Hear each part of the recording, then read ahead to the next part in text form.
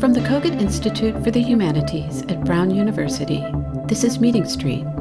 I'm Amanda Anderson, the show's host. The past few decades have seen a growth in research and scholarship addressing what might be called the cultural economics of the university. This work has been generative not only in shining a light on the financial and budgetary aspects of universities, but also in clarifying the conditions under which scholars in the humanities and social sciences do their work. One of the key contributors to this body of research is Christopher Newfield, and I'm thrilled to have him here today. Chris is currently the director of the Independent Social Research Foundation, or ISRF, located in London. The ISRF is a public benefit foundation that supports interdisciplinary research on key social problems. Prior to joining the ISRF in 2020, Chris taught for many years at the University of California at Santa Barbara, where he specialized in American culture, critical university studies, and interdisciplinary approaches to literature, especially those that bring social scientific perspectives into dialogue with literary criticism and literary theory. He's written a trilogy of books on the university, the third and most recent being The Great Mistake: How We Wrecked Public Universities and How We Can Fix Them. He's also the co-host of a blog called Remaking the University. One thing that makes Chris's work so important and compelling is his ability to combine economic analysis with a keen attention to and advocacy for the forms of knowledge that the humanities bring to our understanding of social and cultural concerns, including the current challenges facing the university. At present, he's just beginning his term as the president of the Modern Language Association, the professional organization for scholars of languages and literatures, which has over 23,000 members worldwide. His election to this office is testimony not only to his contributions to the profession, but also to his capacity to generate important conversations on the conditions of academic life. Chris, I'm really looking forward to the chance to discuss your work. Welcome to Meeting Street. Thanks, Amanda. I'm really glad to be here. So, you're a humanities scholar with a PhD in English, whose dissertation and first book was on the American 19th century writer Ralph Waldo Emerson. Since publishing your first book, you've become one of the most informed specialists on the economic and cultural condition of the modern university. How did that happen? What was the path that led you to concentrate your research and writing on the university itself? And how, if at all, has your earliest work informed what has become your major research interest? Well, actually, there are a lot of things I was very critical about with Emerson, but he clearly influenced me with his sense that what he called in one essay, the American scholar, that all of us are supposed to take our general learning and use it to comment on and change public life. Right? So it's a humanities mode of commentary, it's introspective, it's observational, and then that endows us with the right and the obligation to say things about the world. So I think without my actually realizing it, he was doing that to me. There are a couple of other things, though. One is that, I was trained in pre-Civil War U.S., as you mentioned, and it struck me as a profoundly authoritarian, theocratic society at its root that got kind of liberalized in Emerson's period, the age of transcendentalism, et cetera, but which really still had and still has that base. So I was skeptical of the common understanding of the U.S. as inherently democratic. It seemed pretty deeply not democratic to me, and I was kind of interested in doing American studies as a way of looking at non-democracy in the United States and the way that it's played out in areas like slavery and the difficulty we had in overcoming it, but also in others, including sort of organizational life. And the other thing that was relevant with Emerson is that I attributed a term to him that I called submissive individualism as a formation for sort of middle-class folks who are very competitive and able to engage in competition, but are nonetheless really comfortable with hierarchical authority and with submitting to it. And that seemed to me to be quite relevant to academic life and to academics. The way that we operate in our institutions is both incredibly rivalrous and also deferential and not really that great at solidarity-based organization. So anyway, I guess, and the last thing that really just pushed this over into institutional studies, but this didn't happen really until sort of the second decade that I was at Santa Barbara full time, was going from private to public universities and realizing that, just experiencing really on the front lines the fact that the society was attacking these institutions first through culture wars and then budget wars, and that, it had to be defended and understood. So you affiliate yourself with something called Critical University Studies, which is an interdisciplinary enterprise that brings together economics, policy studies, cultural analysis, and psychology. How should we understand that enterprise, and what role do humanities methods or forms of knowledge bring to it? Well, just speaking mostly from my own version of it, it focuses on the institutional conditions of knowledge production in the same way that critical legal studies and also critical race theory is looking at the way the law structures consciousness. Critical university studies is doing the same thing for the way that finance and resource dependency and political rivalries within Weberian bureaucracies structure relations of, power and domination and deprivation.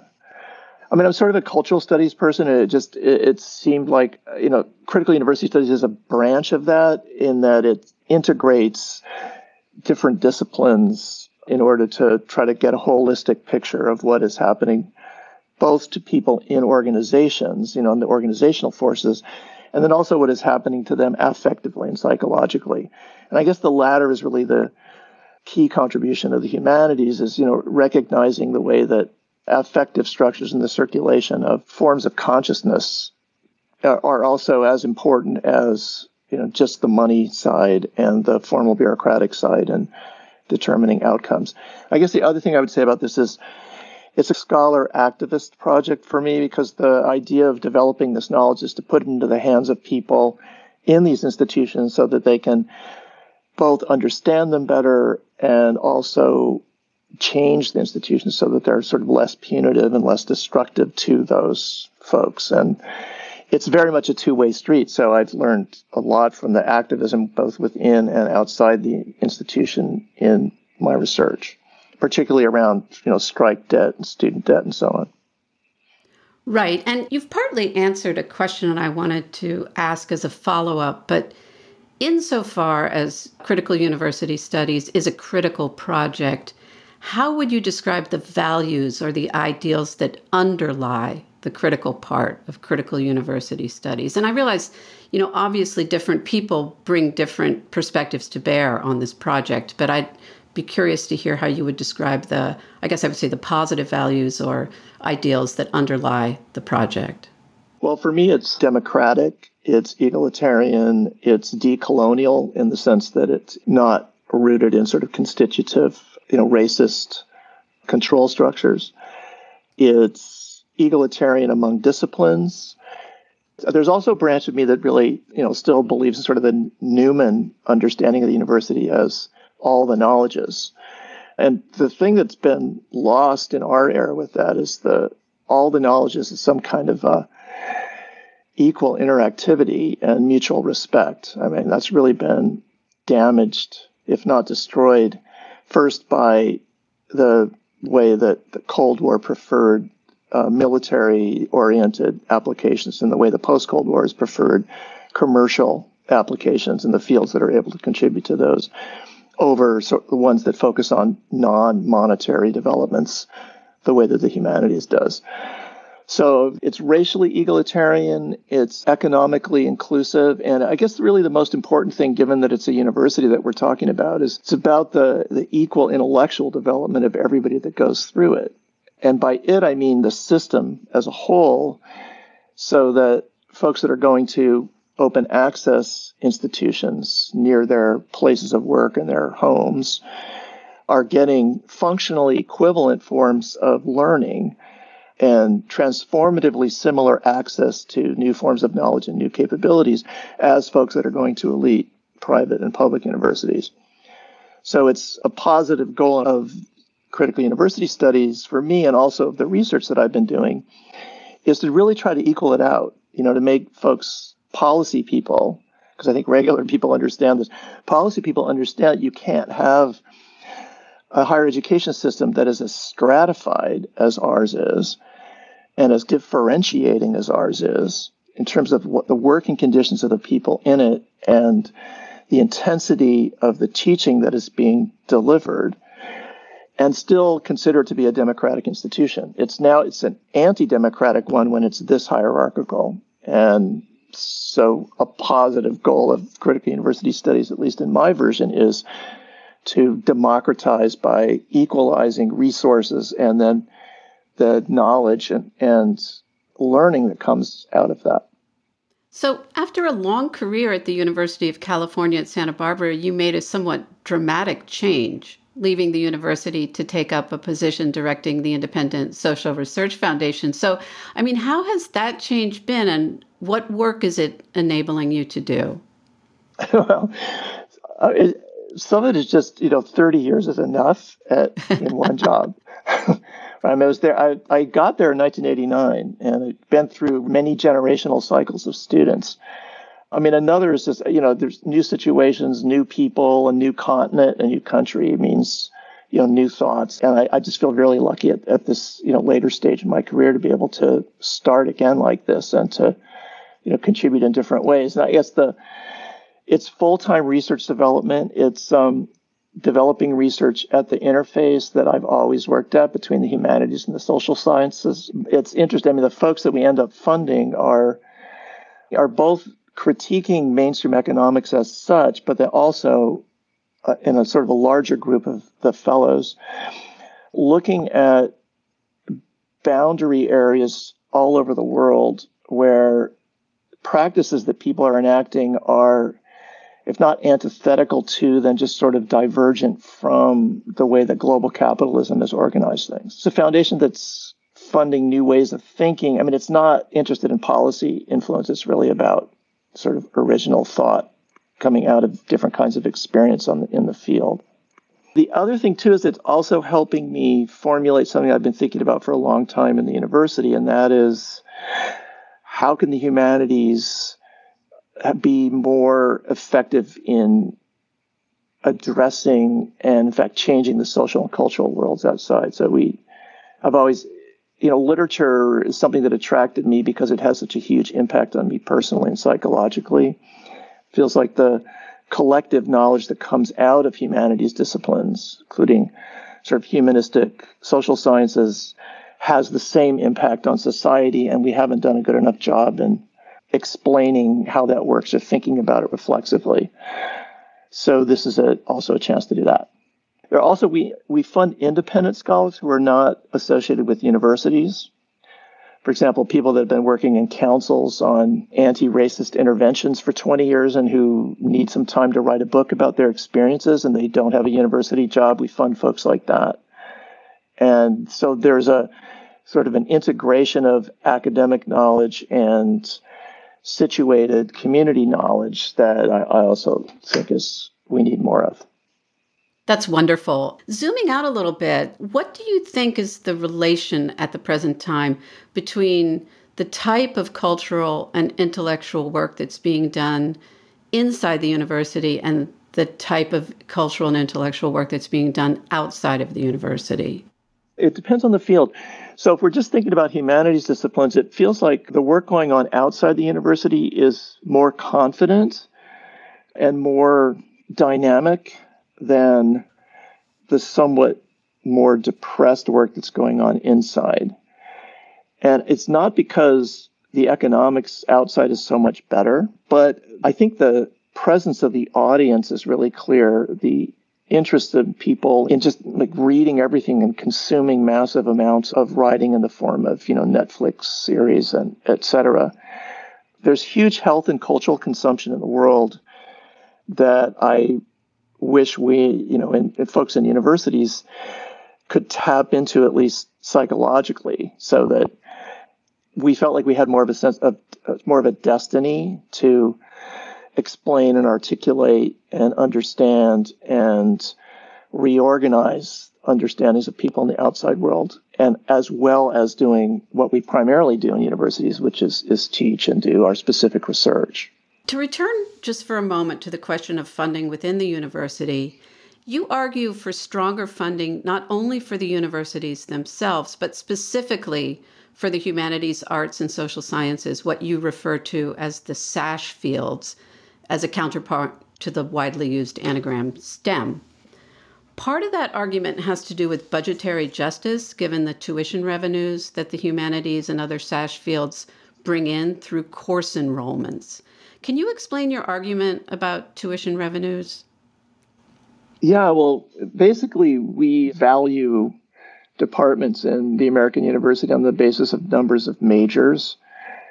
And this has become an especially acute issue over the last 10 years as, funding has stagnated or gone down. And as there's been just a massive shifting of students into fields like computer science, data science, on the grounds that in a not very good economy, or just in an unreliable economy, as it's been for the last 10 or 15 years, it's better to do something that seems safe and that has a pretty clear job pipeline, like data science, anything that's quantitative. So, universities are faced with the prospect of having to do something with majors that used to have 600, like, computer science at Irvine that now have, say, 1,500 students trying to take it, or 2,000 students.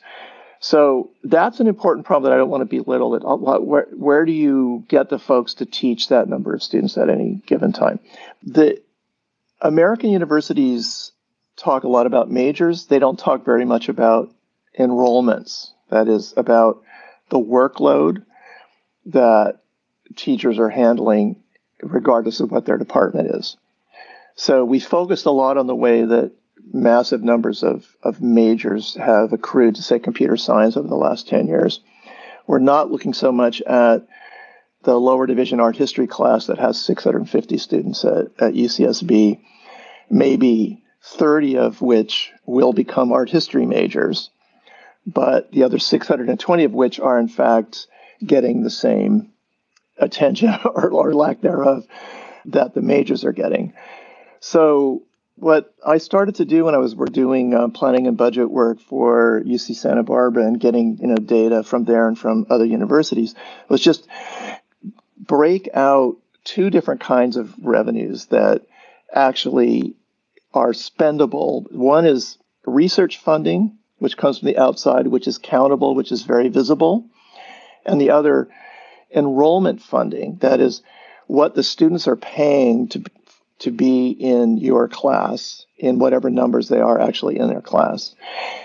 And what became clear pretty quickly is that although STEM departments bring in lots more money in research, humanities and especially social science departments bring in enormous amounts of money through teaching.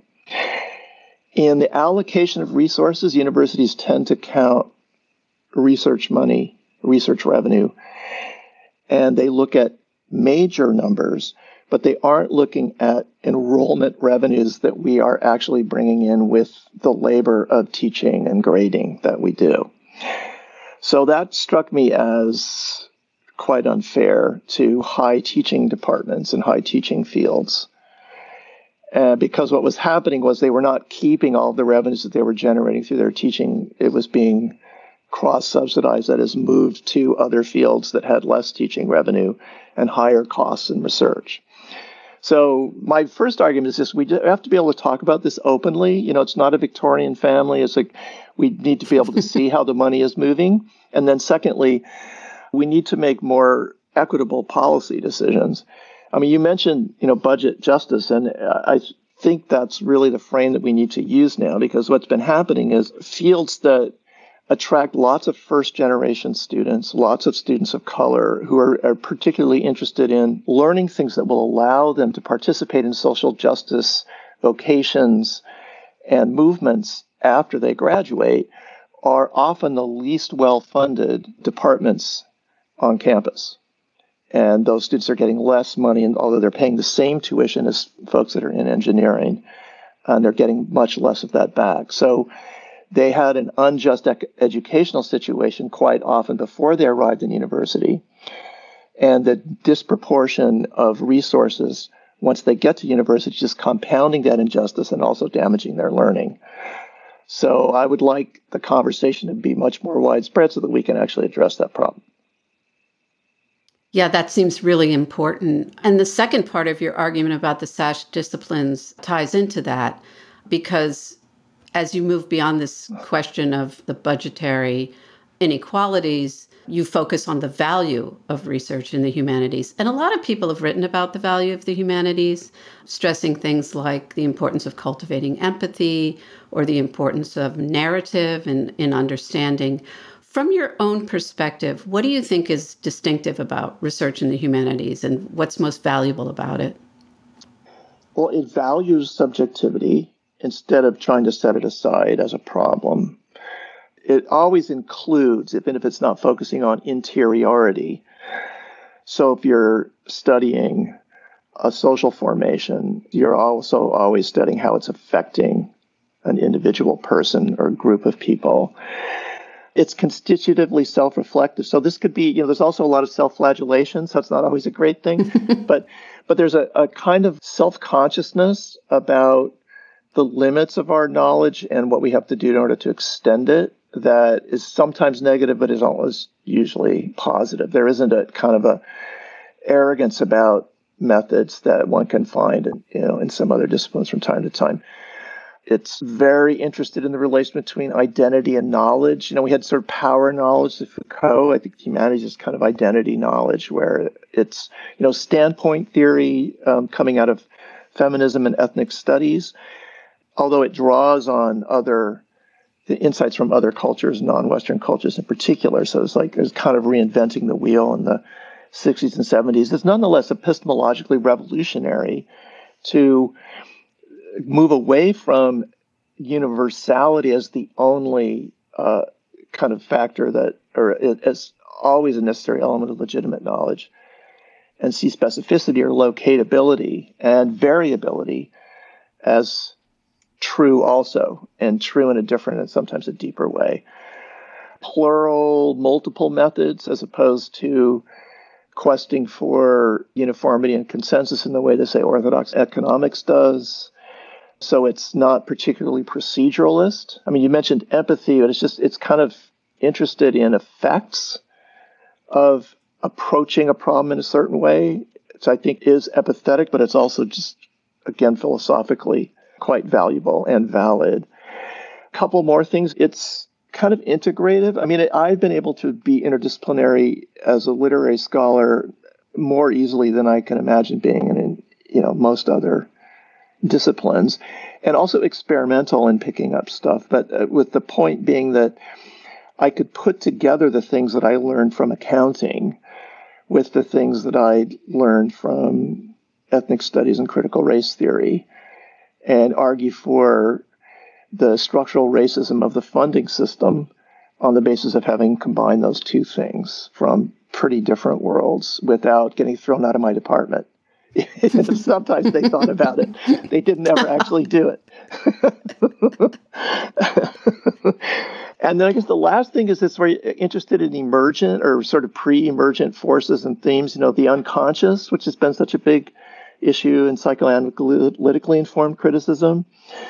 Weak signals, things that are not dominant, the non-dominant, what is just starting to happen, what has been pushed aside, what's been marginalized, knowledges that aren't official, that don't have endorsements from powerful people. Those may be actually the true knowledges and not the false ones. So we are always looking off to the side. There's really great peripheral vision in the humanities. And we pick up stuff that other fields just miss kind of deliberately. So as you can tell, I'm really pretty excited about what the humanities is doing and has done. I just think the research that's happening now is like as good as ever, better. And it's like undersold. The intellectual quality of it is very misunderstood. And that's something that I'd actually like to work on over the next couple of years. Wonderful. You argue for BA degrees that reflect deep learning, by which you mean a form of learning that links personal identity, what you were just speaking about, self-development, skills, field knowledge, and creative capabilities. So you've spoken very eloquently about how that takes place within the humanities. Do you think this model of deep learning is important in STEM teaching? Oh, yeah. Yeah, it's gotten so massified in STEM because of the demands problem, at least in big public schools like the one that I worked in for so long. This is, it's a funding issue.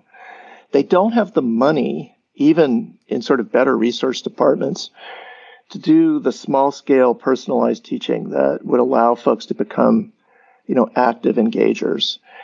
There's a lot of weeding. There's a lot of 600-person lectures at many universities like UCSB, UC Berkeley, Wisconsin, Madison, all over the country. Folks are learning in passively because of the material conditions under which the United States conducts public education, right? Nobody likes teaching this way and likes students to learn that way. And I've never met a student that wanted to learn that way, as opposed to being in a seminar or being in a supervision or a tutorial on the sort of the Oxbridge model. Why should we do it? I mean, this is one of the things that I think has really hurt the university is that the public, but really the policy world more particularly, they don't understand what you get cognitively out of that. And the one sentence definition for me that's most important is you get the ability to create knowledge and not just consume it when you're in that kind of a small scale, active learning environment. In other words, in high school, you're acquiring knowledge, you're mastering a bunch of stuff that is already known. At the university level, you should be, if it's structured properly, regardless of your background, learning how to work with it, not just apply it, but create it so that you know what to do when the rules don't work. You're not just sitting there applying rules. I mean, just to sound really old-fashioned, like that should be the definition of an educated person. It's certainly my definition of what somebody with a bachelor's degree is that you can imagine and structure and operate and conclude a research project. You get a BA, you go into a job, somebody needs you to find out something, and you know how to actually find that thing out. And then, just as importantly, you know how to keep finding it out after you fail. Like you get stuck, it's not going well, what you thought would work doesn't work. What do you do then? I mean, that's the kind of thing that, I train people to deal with. It's like the failure of any kind of intellectual endeavor. People say, well, university is really important to democracy. It's really important to the cognitive agency that underlies democracy, right? The ability to generate your own understanding of, like, how do you deal with all the conflicting knowledge that we have about the, Omicron variant of COVID now, where, I mean, you look at two different channels on TV and you're getting two completely different stories. You have to figure out how to deal with that. Same with, voting, same with, relationships, with workplace stuff, everything. So your proposals for higher education have been based on the view that higher education is a public good. As you say in your most recent book, the great mistake is the private good framework. In that book, you stress the need for strong state action to fund tuition-free college and develop appropriate progressive tax structures to support that process. Yet you've also voiced sympathy for more radical proposals to decolonize processes of higher learning and dismantle the university as we know it. Can these approaches be combined in a viable way, or is your thinking moving beyond state-based solutions in certain ways? I think we need to do both on different tracks without one kind of watering down the other. Capitalism and colonialism were interactive processes historically. So sort of de-neoliberalizing the university and decolonizing it, they're distinct, but they're also interactive. And I'm constitutionally, I'm a Libra, right? So I'm just always like, yeah, both of these things this is really smart. They're both really good. But I'm really opposed to pitting race against economics and seeing, anti-racism, anti-colonialism as opposed to, in some fundamental way, opposed to socialism or opposed to developing social democracy. Mm-hmm. And I just think we really have to do both. And the important thing is that the non-reductionist autonomy of different folks who are pursuing different kinds of projects.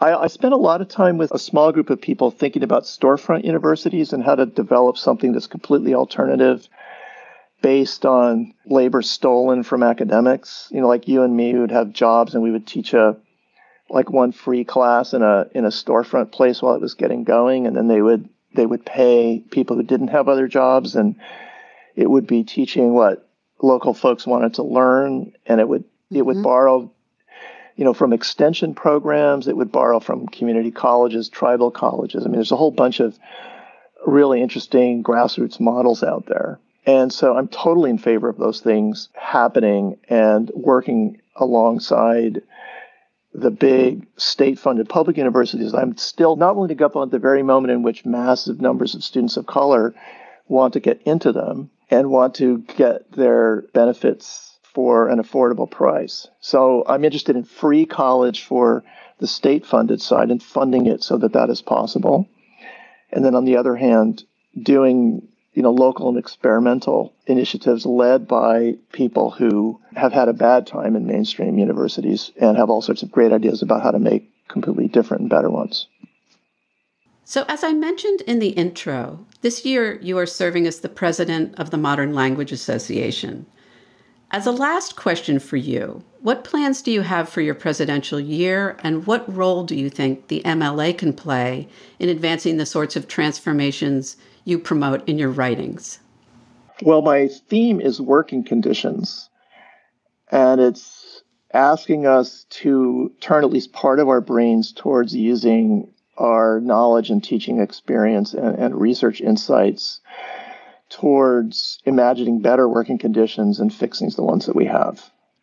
The premise is that we do know tons about how to make it much better and that we are capable of doing that. And so it's ways of pooling and consolidating and developing that. There's two fronts that I'm particularly interested in. One is adjuncting and stopping and reversing the use of, precarious labor for teaching at every institution. I mean, it's been massively abused.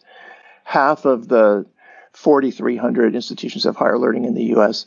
have zero tenure or tenure track professors, which is, I think, quite scandalous. What can the MLA do about that? Well, one thing that we're looking at is just developing frameworks, standards, and formalizing them, and then using the delegate assembly as our ambassadors to basically do first consciousness raising and then in some future years possibly even enforcement and sanctions in the way that the AAUP does for departments and institutions that offer their entire programs on the basis of precarious labor. The relationship between the MLA and the graduate student union movements is another thing that I think we're going to explore this year. And then third issue that I'm quite obsessed about, it was really the only word, is research funding. And we talked about this a little bit. Possibly the MLA could work with other humanities organizations, ACLS, NEH, NHA, Mellon, the American Historical Association, the American Philosophical Society, learned societies, or the College Art Association, to work together to try to fix the research poverty problem. We do all of our knowledge creation on the basis of about 0.5% of the aggregate STEM research on the federal level. And I think that that's true for most sort of non-elite privates, that is including major public research universities like the University of Wisconsin and the University of California. So I would like to help start a collective solution to the research underfunding problem as well. Well, all of that is incredibly important, and it's inspiring to hear you talk about it. And I really look forward to your year leading the MLA, but also to all of your current and future work. Thanks for having me, Amanda. I really enjoyed talking with you. Meeting Street explores some of the most important and creative work being done in the humanities today through conversations with scholars and thinkers who who are extending the boundaries of their respective fields. The show is produced by the Kogut Institute for the Humanities at Brown University. Damien Maillet is our production manager. Our sound editor is Jake Sokolov-Gonzalez. If you enjoyed this week's episode of Meeting Street, please leave a review wherever you listen to your favorite podcasts.